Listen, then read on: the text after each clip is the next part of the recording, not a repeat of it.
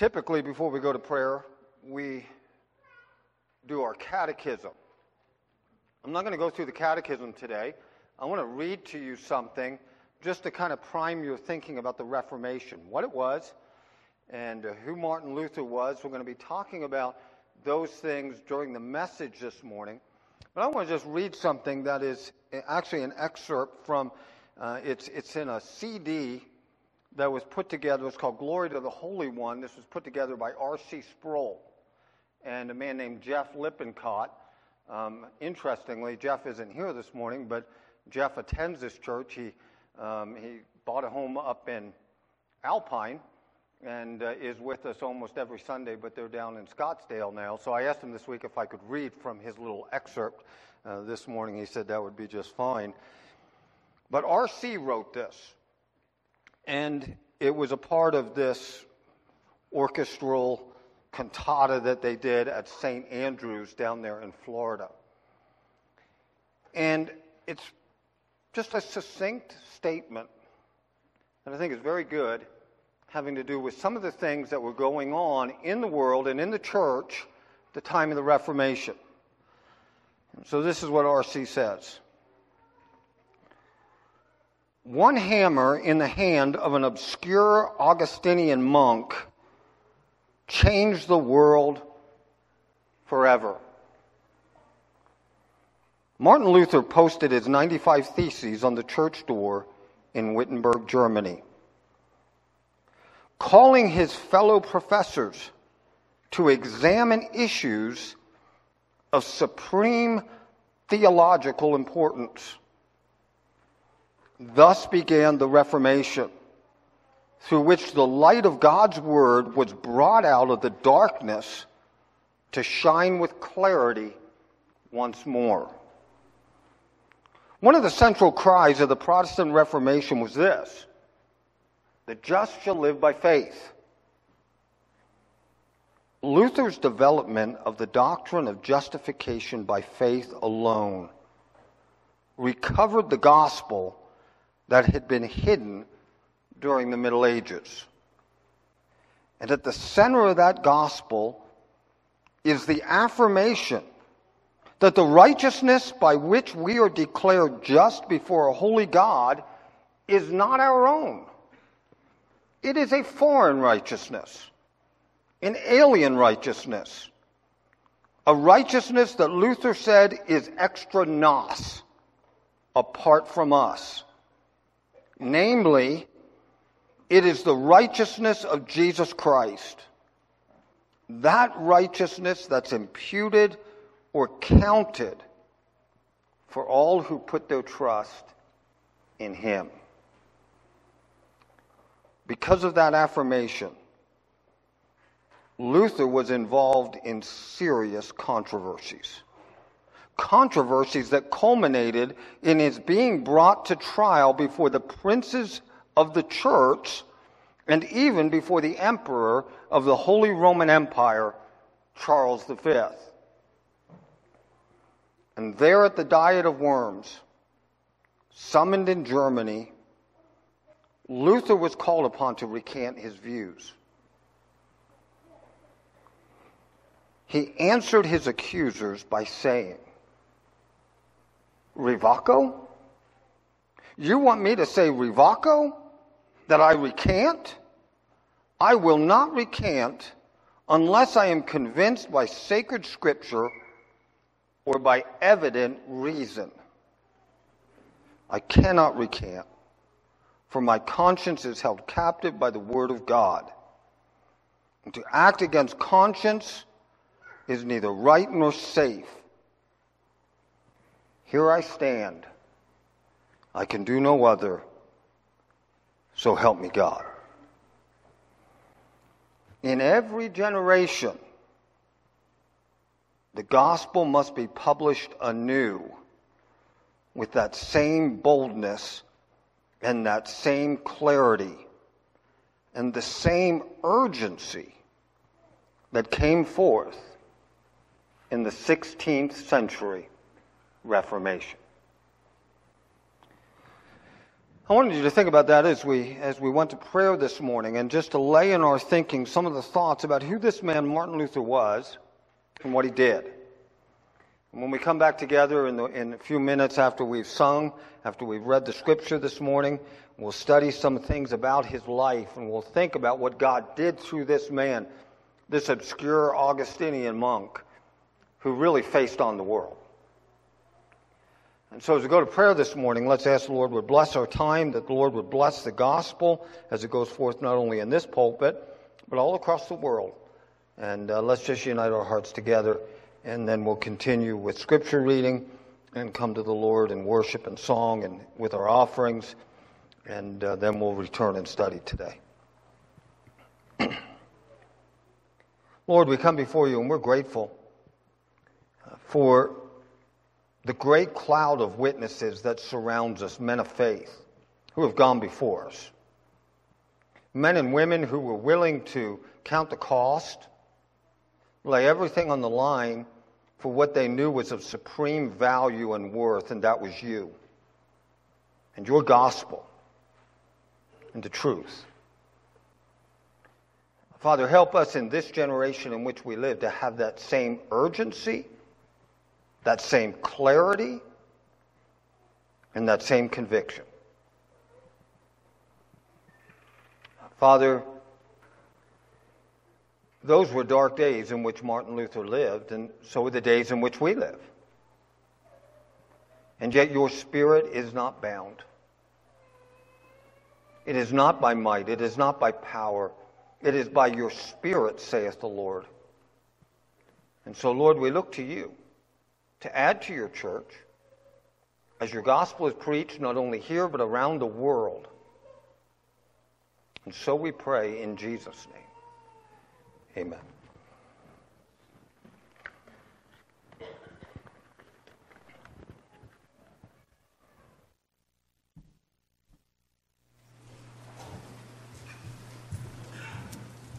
The scripture text is Galatians 3, 1 through 9. O foolish Galatians, who has bewitched you? It was before your eyes that Jesus Christ was publicly portrayed as crucified. Let me ask you only this: did you receive the Spirit by works of the law, or by hearing with faith? Are you so foolish? Having begun by the Spirit, are you now being perfected by the flesh? Did you suffer so many things in vain, if indeed it was in vain? Does he who supplies the Spirit to you and works miracles among you do so by works of the law, or by hearing with faith, just as Abraham believed God, and it was counted to him as righteousness? Know then that it is those of faith who are the sons of Abraham. And the scripture, foreseeing that God would justify the Gentiles by faith, preached the gospel beforehand to Abraham, saying, in you shall all the nations be blessed. So then, those who are of faith are blessed, along with Abraham, the man of faith.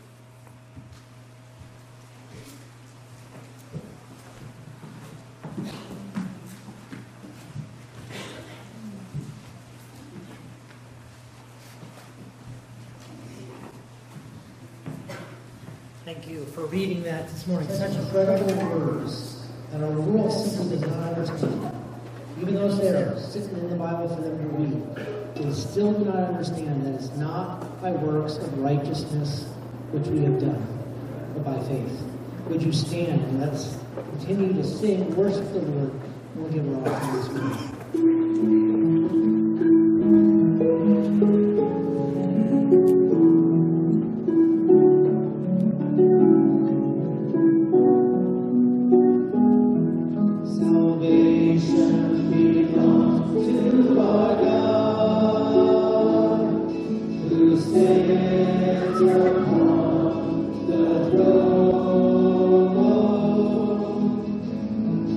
And unto the Lamb.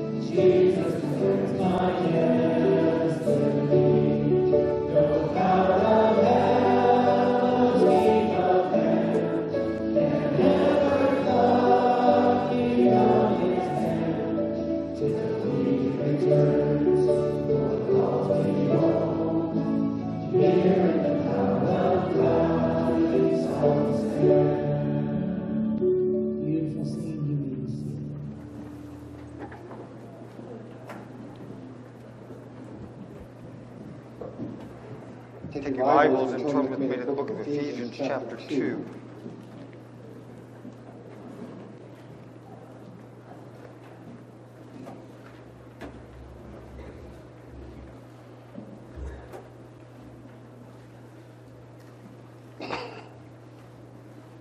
In some ways, this may seem more like a history lesson today, interwoven with theological concepts, than it will seem a study of an individual text of the Bible. But I wanted to begin in Ephesians chapter 2 as we talk about the Reformation, because in these verses that we read, all the core doctrines that are recovered as a result of what Martin Luther does and then subsequent church leaders do over the next 100 years are all embedded in this text. The 5 solas that we will think of as we get further in this message. Those 5 solas which deal with Scripture alone is the church's authority. Not popes, not councils, not tradition. Scripture alone. Faith alone. It is by faith alone that we are saved, through grace alone, and those two things flow to us by, as we sang, Christ alone. It's Christ and his merit. And because of that, all the glory goes to God alone. That's what the Reformation is all about. And I want you to notice what he says in Ephesians chapter 2. He says in verse 11, therefore remember that at one time you were Gentiles in the flesh. You were unsaved. You were outside the covenants. That at one time you were Gentiles in the flesh, called the uncircumcision by what is called the circumcision, which is made in the flesh by hands. Remember that at that time you were separated from Christ. You were alienated from the commonwealth of Israel. You were a stranger to all the covenants of promise. And at that time you had no hope, because you were without God in the world. But now, in Christ Jesus, you who once were far away have been brought near by the blood of Christ.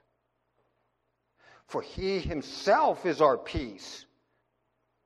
He has made us both one, and he has broken down in his flesh the dividing wall of hostility by abolishing the law of commandments expressed in ordinances, that he might create in himself one new man in place of the two. And thus he made peace, so that he might reconcile us both to God in one body through the cross, thereby killing the hostility. And he came and proclaimed peace to you who were far off, and peace to those who were near. For through him we have access in one Spirit to the Father. So then you are no longer strangers and aliens. You are fellow citizens with the saints. You are members of the household of God, which is built on the foundation of the apostles and the prophets. Christ Jesus himself is the cornerstone. And it's in him that the whole structure, being joined together, grows into a holy temple in the Lord. In him you are being built together into a dwelling place for God by the Spirit.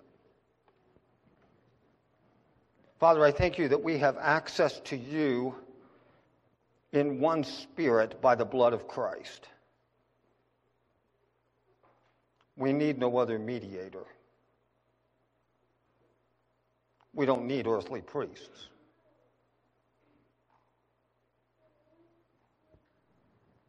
We are reconciled to you on the merit of your life and your death and your resurrection. And it is in Christ and Him alone that by faith through grace we are saved. It is not of ourselves, it is a gift. Father, I thank you. Lord, as we consider this man, who from a place of obscurity you raised up and brought into the limelight of time, as we consider his life, help us, Father, to renew our dedication to be committed to this same gospel, whatever the cost. And so we pray in Jesus' name, amen. To the world, this day is Halloween. To us, it is Reformation Day. To the world, this day is a day of darkness and of death, of ghosts and goblins. To us, this is a day of light and life. This is a day when a young Augustinian monk was used by God to light fires of revival and reformation that had not been seen since the first century. And it was not by his rebellion. It was not a rebellion. Rather, it was by his conviction. It was a conviction that was centered on truth. The truth of God's Word. My first introduction to this man, Martin Luther, was when I was a child. I remember watching, did you watch the old black and white film of the life of Martin Luther? That was my first introduction to him. Kind of packed him away in my mind and put him in a compartment and thought of him no more. Until one weekend in 1994. We were staying up in the Sunlight Basin. My wife, Amy, her parents had a cabin, their home, actually up in the Sunlight Basin where he was an outfitter. And we were staying up there over the Christmas holiday. And on that holiday, I immersed myself in two books. One was a biography of Martin Luther. I just happened to see it on the shelf. I hadn't read his life. I thought it might be a good read. I pulled it and took it with me. And my mind was affixed by it. At the same time, I was reading another book, new release by a guy named John MacArthur, a book called Ashamed of the Gospel. I read those two books parallel that week, and it transformed my thinking. It was a transformative weekend in my life that I'll always remember. Who was this guy? From his pen and from his mouth, the continent of Europe was swept into convulsions. The English Reformation, Scotland, eventually America. What was the Reformation? What caused it? You know, I think in our day and age, many people look at these things as triviality. What was all this arguing over? Let's think about what was the cause of the Reformation. Theologians and historians think of the Protestant Reformation, and they're going to separate two issues when it comes to its cause. One, they're going to call the material cause, the issue at hand, the issue that lights the fire. The other is the cause behind the scenes that is at the foundation of it all, the formal cause. The one, the material cause, the issue at hand is the doctrine of justification by grace through faith alone. The formal cause is deeper. Has to do with authority.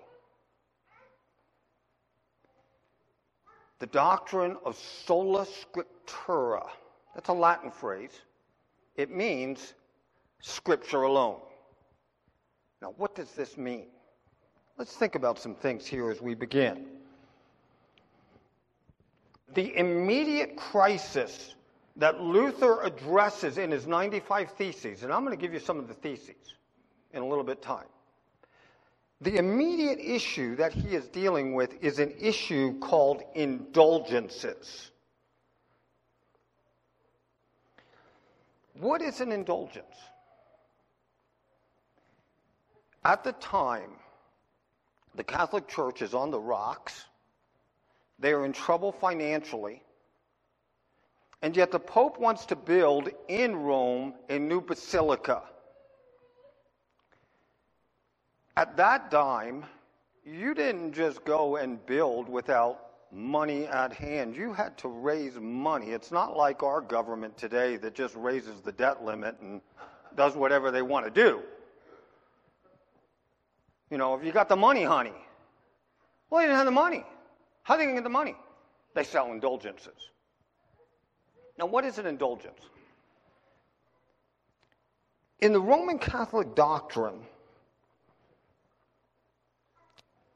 I want us to think of something we're going to call merit. And in their doctrine, they believed that like in heaven, there is a treasure chest of merit. And on earth, we are drawing from that merit. We can do so, and in that treasure chest is the merit of Christ. But not just the merit of Christ, there is also the merit of the saints. There is the merit of the relics. There's the merit that comes from pilgrimages. So you go to Rome. And by tapping into that merit, you gain access to God. Now, how do you tap into that merit? One of the ways you did so was by purchasing an indulgence. The best way I know to explain it is this. It's like a get-out-of-purgatory pass. Okay? So we have indulgences here, we have purgatory, and then we have people purchasing an indulgence with their money, thinking, and whoever's name you put on the indulgence is whoever it applies to, that the merit of this indulgence can get my dead Uncle Harry out of purgatory 100 years quicker. There was a guy named Tetzel who was a preacher of indulgences, and he traveled through Germany raising money. And you talk about putting people on a guilt trip. Dead Uncle Harry is burning in the fires of purgatory. And he knows you're alive. He knows you have money. And for your money, you can get a reprieve for dead Uncle Harry and get him out of purgatory. And he played to it that way, and he played to it very powerfully. And Luther sees this happening, and Luther says, this is from the pit of hell. It is important to note that at this time in Luther's life, he is not arguing that indulgences are bad. At this time in his life, he's not even arguing that there is no purgatory.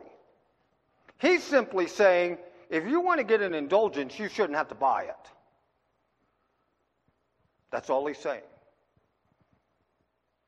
His theology is developing. Now, How does this work? Let's think about something here. How are we saved? I put two words up there that are very important you understand. These words are argued about all the time by theologians: synergism and monergism. Synergism views salvation like a cooperative effort.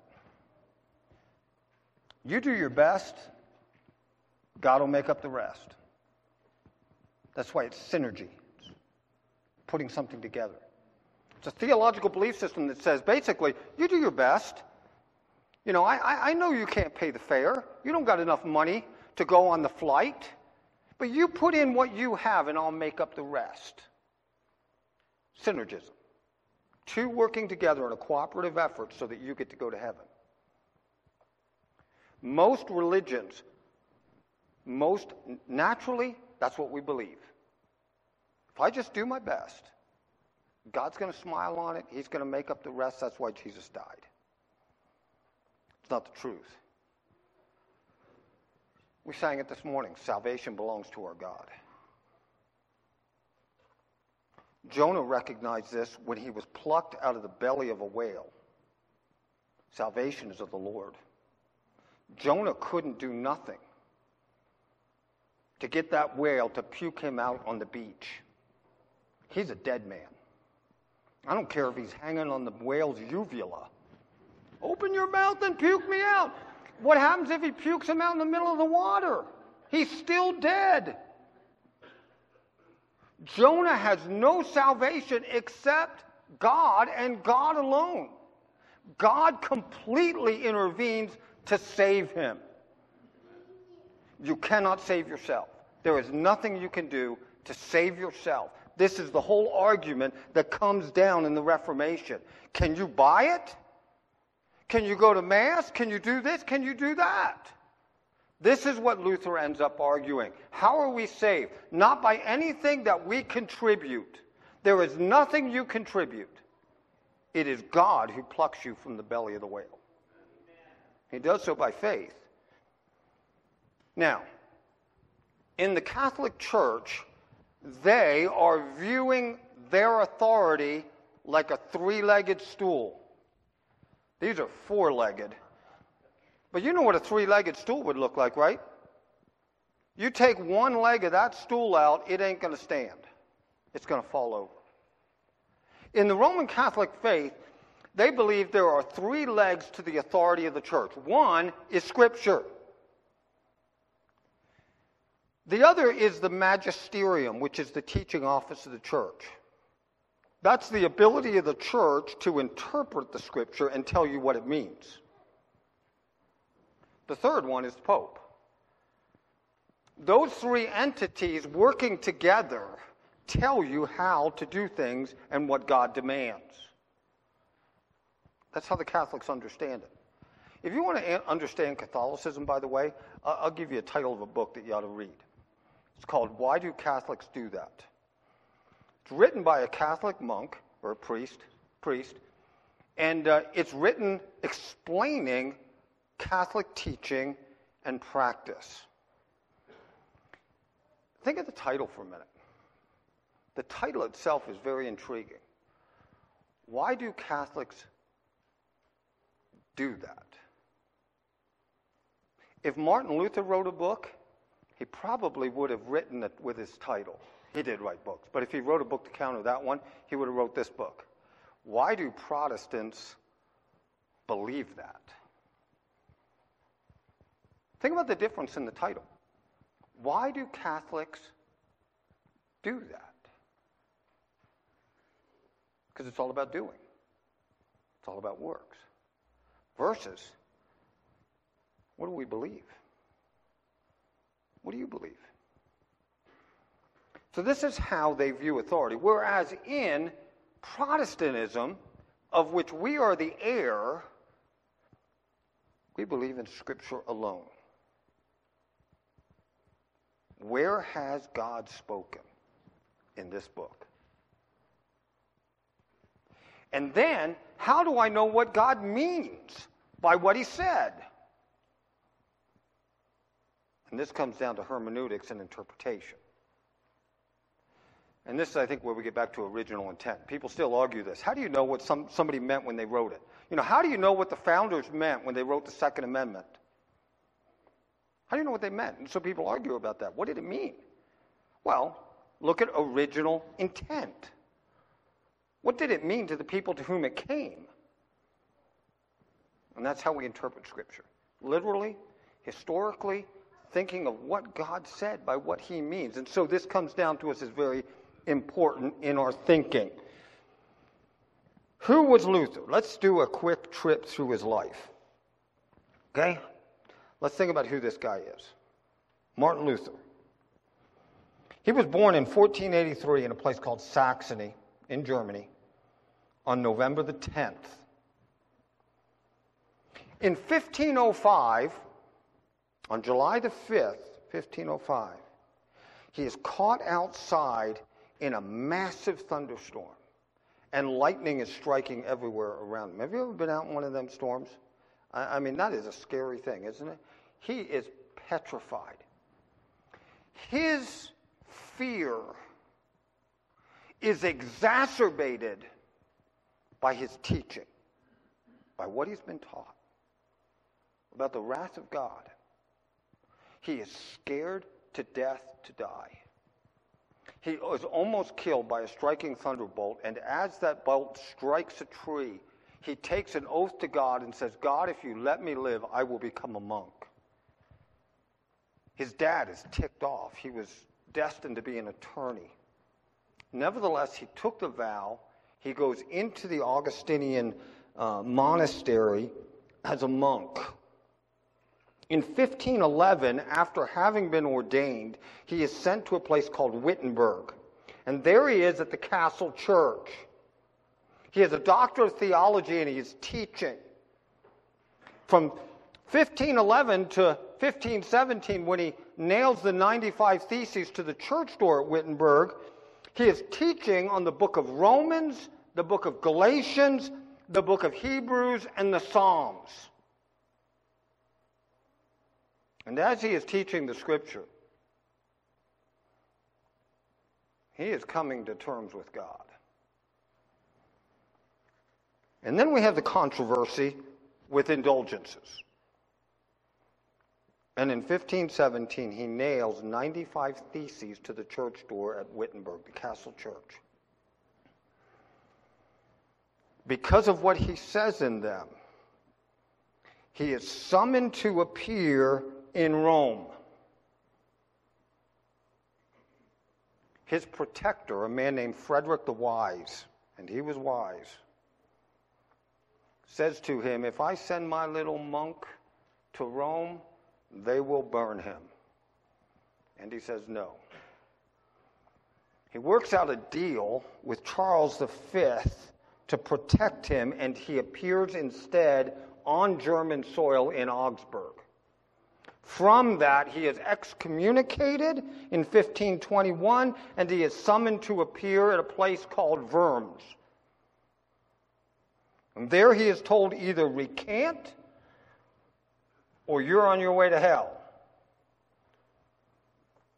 He, of course, says, Ravako, I can't. My conscience is bound by the word of God. He is spirited away by his friends. They know he is going to be killed.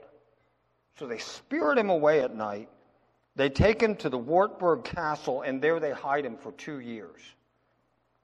After that, he marries a woman named Katharina von Bora, who was once a nun. She escaped with 12 other nuns from the convent at Nimsky by hiding in a barrel of herring fish. You can imagine how they smelled when they got out of the barrels. He marries her. You have the Peasants' War, you have reforms, you have writing of books and hymns and translating until he dies in 1546 on February the 18th, and he is buried under the pulpit in the castle church in Wittenberg. That would be a weird thing to be preaching, knowing somebody was buried underneath you. Now I want to consider two events, and then we're going to bring it together. The two events in his life I want us to think about is, first of all, the 95 Theses. And then I want to think about the diet of worms, and then we'll bring it together with some application. I think I can get it all in. What are the 95 Theses? Have you ever read them? I did. I sat down several times in my life, but I read them again this week. Sat down for about an hour and read through them all, and I was bored to tears. In fact, most of the things I read about didn't mean anything to me. They're not even issues that are on my radar. He starts out talking about repentance, it gets good, and then it gets really boring, and then it gets good again. He really goes to blow with the Pope in the middle. That's what got him into a lot of trouble. What are the 95 Theses all about? Like I said, it's about indulgences. It's about purgatory. Here's some of the things he says. Number 27. They preach only human doctrines who say that as soon as the money clinks into the money chest, the soul flies out of purgatory. You know, they preach only human doctrines who say the same today on TBN and other places on the TV. Send your money to God, I'll send you a hanky, you rub your head and you're good to go. You're healed of all your rheumatism. It's baloney. It's baloney.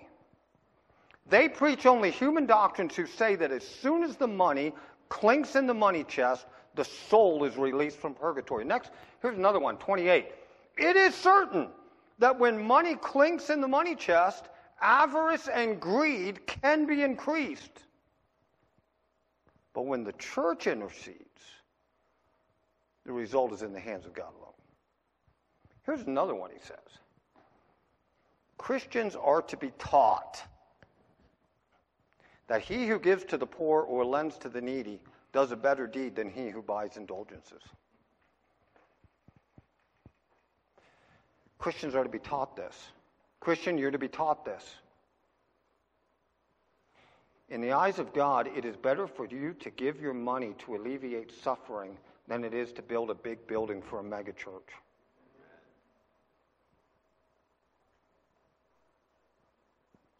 It is. Here's another one.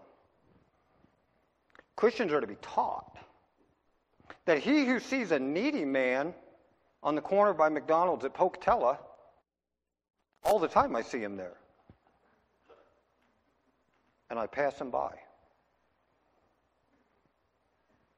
Yet he gives his money for an indulgence. He doesn't buy papal indulgences, he buys what? God's anger.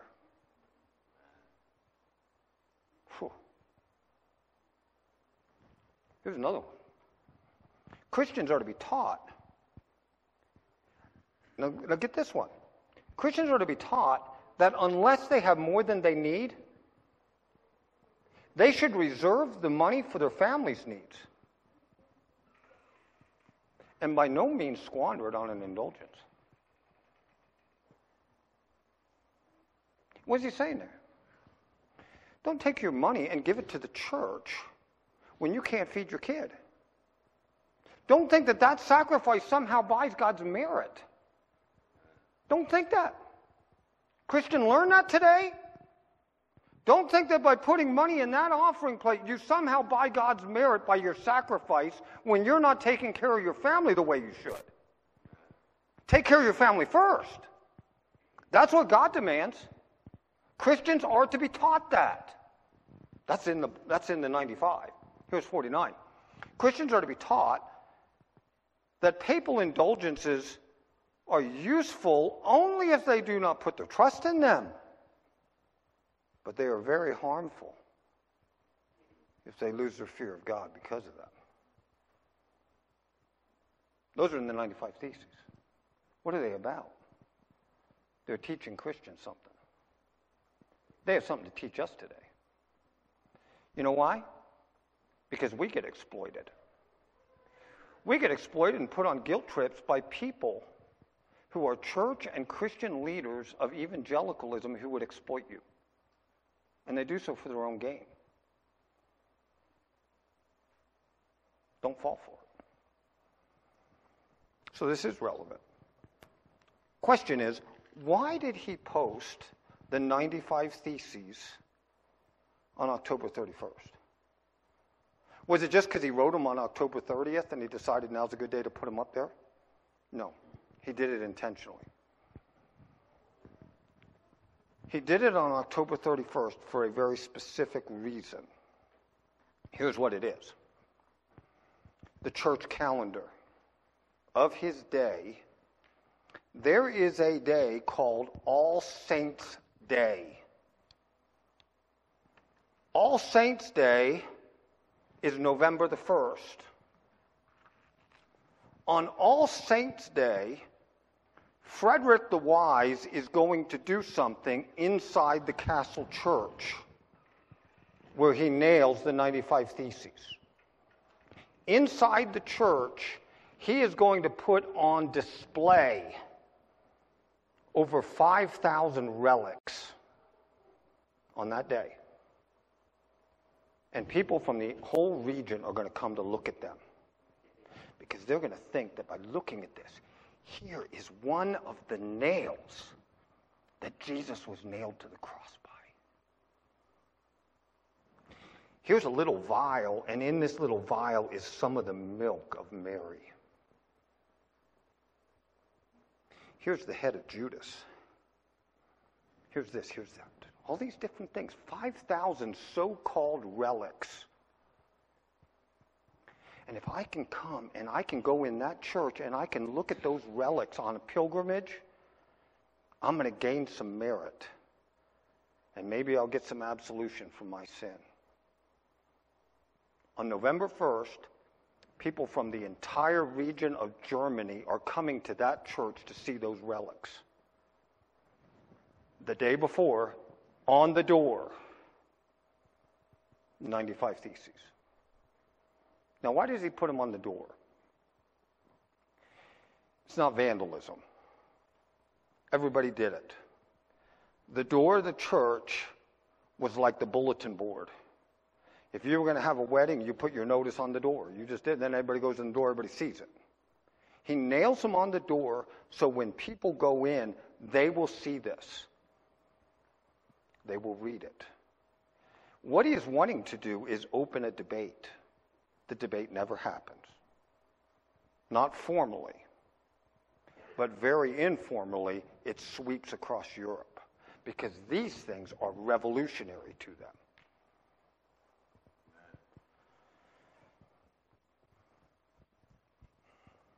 Now, October 31st is what? All Hallows Eve. It's the day to remember the dead. You know, All Saints' Day, that's also a heretical thing, if you think about it. What you're doing is you're celebrating those that the church has recognized are in heaven. They've gotten out of purgatory. What does the Bible say? If you're in Christ, you are a what? Saint. We don't have to wait 1,000 years to find out if you are. You're a saint. So you had October 31st, All Hallows Eve, and then you had All Saints' Day on November the 1st. That's why he chose that day. He does so very specifically. He addresses indulgences. He addresses purgatory in a limited sense. But the core of what he is addressing is where does salvation come from? How are you saved? Can you contribute anything? Or is it by faith alone? Now,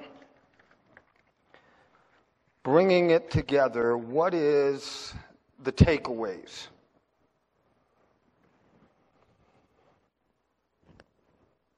I'm going to skip over Worms, his famous statement there. It is so important, but we're not going to take the time with it because I don't got the time. But think about his statement at another time, what he says there when he's asked to recant. And he says, Ravako, what? I can't go against my conscience. I cannot go against the Scripture. And he takes his stand on Scripture alone. Here I stand, I can do no other. He knows it could cost his life. So what can we learn from this? What are the things that we can take away? First thing that I would have you think about as we think about a takeaway is what made it possible. You know what made it possible? Movable print. A technological advance. You know what happened to every other reformer up until Luther? The Roman Catholics hid him away and then they burned him. You know why Luther succeeded? Because somebody took those 95 Theses off the church door and they went to the printer and they were mass reproduced and everybody read them. And then Rome could not touch him. It was technology that saved the day. God used that in his sovereign hand. That was the difference. Now, second thing that I would have you think about is, what was at stake? Well, the gospel's at stake. We talked about the 5 solas. We won't go any deeper there. What is its fruit? What is the fruit of the Reformation? Well, you are, I guess I'd say, right? The gospel is recovered. In that, there are some takeaways that we can learn about Reformation and revival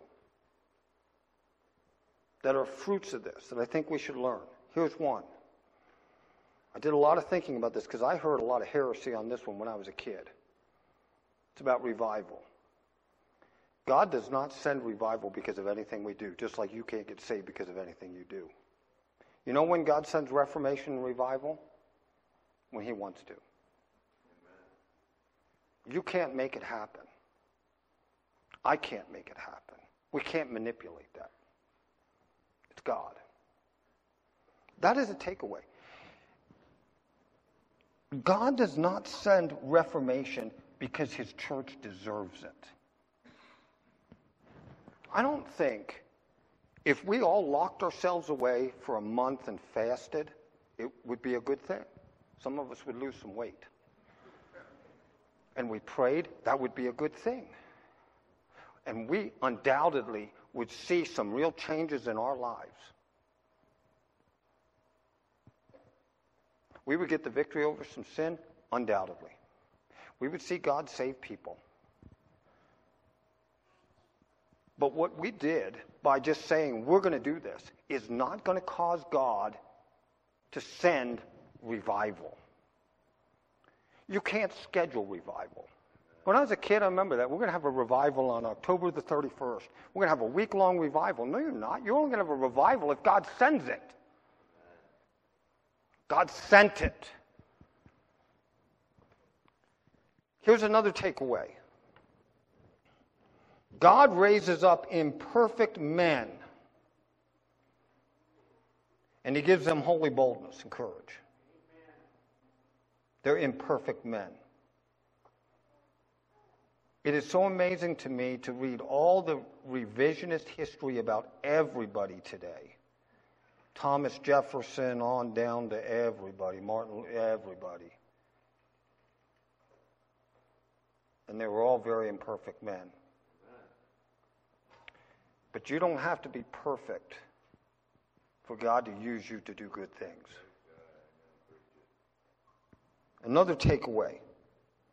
What starts in obscurity can spread and revolutionize the world and human history. God usually starts in small places. He did with Martin Luther. Primarily the takeaway is this: it teaches us to hope. Those are dark days. And God stepped into human history and changed the world. And he can do it again. Here's my closing conclusion.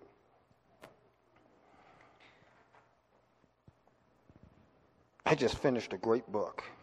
Robert Massey wrote a book on the life of Peter the Great. It's a huge book. It took me forever to get through it, but it was a great read. I brought some different illustrations from it. I didn't know nothing about this guy. He was a very devout man. He was Russian Orthodox. Peter the Great would go to church with great devotion. When he would show up at a church in Russia, he would always join the choir. He loved to sing. He would sit in the seat. One of the bad things in the Russian church at the time was everybody was talking during the service. It just was like what everybody did because they were bored, I guess. I hope you're not today. But everybody did. They just talked. And it made Peter the Great so mad. And he would take his scepter and he would walk the aisles of the church, and if somebody was talking out of turn, he would thump them on the head. He was a very devout man, but he was a product of his time. He was very imperfect. He did some things. He was like, wow. He's 52. He's having persistent urinary tract infections. His urethra becomes so stopped up, risking a little bit of TMI here, he just can't go. And nobody can help him. They've tried everything. 52, and he's dying. He's in excruciating pain. He calls for his priest to come to him, as he would do routinely, that he could confess to him. He calls his priest to come to him, to ask for absolution and to perform the last rites. And as he is dying, this is what Peter the Great says. As he is dying, he says, Lord, I believe. I hope. Lord, I believe. I hope. I hope. Now listen to this statement. This is his prayer, and it reveals everything. I hope, God, you will forgive me my many sins because of the good I have tried to do for my people.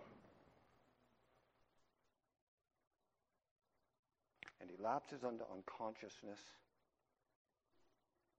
He dies.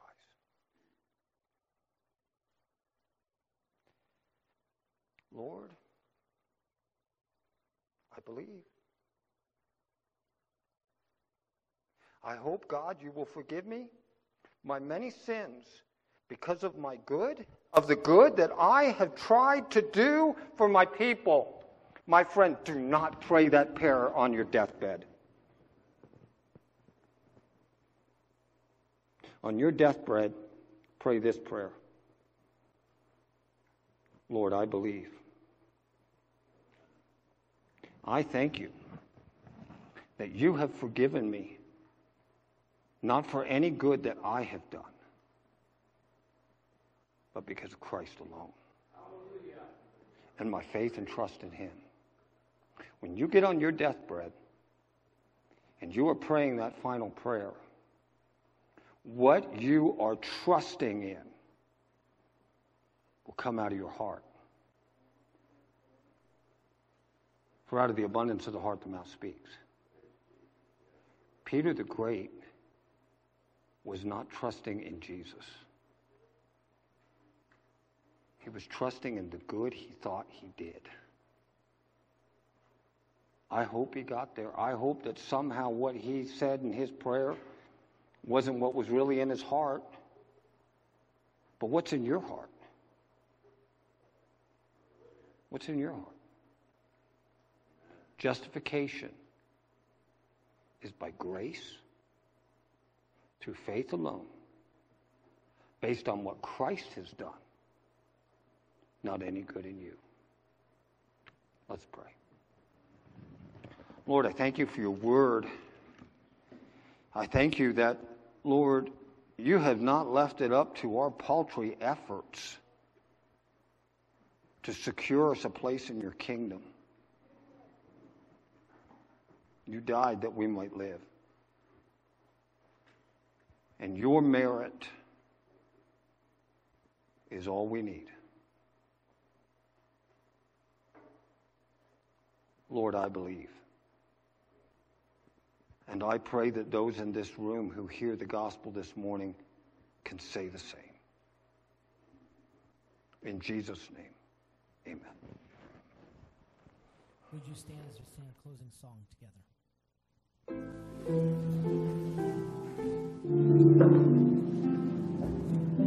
Almighty fortress is our God, no bulwark never fails.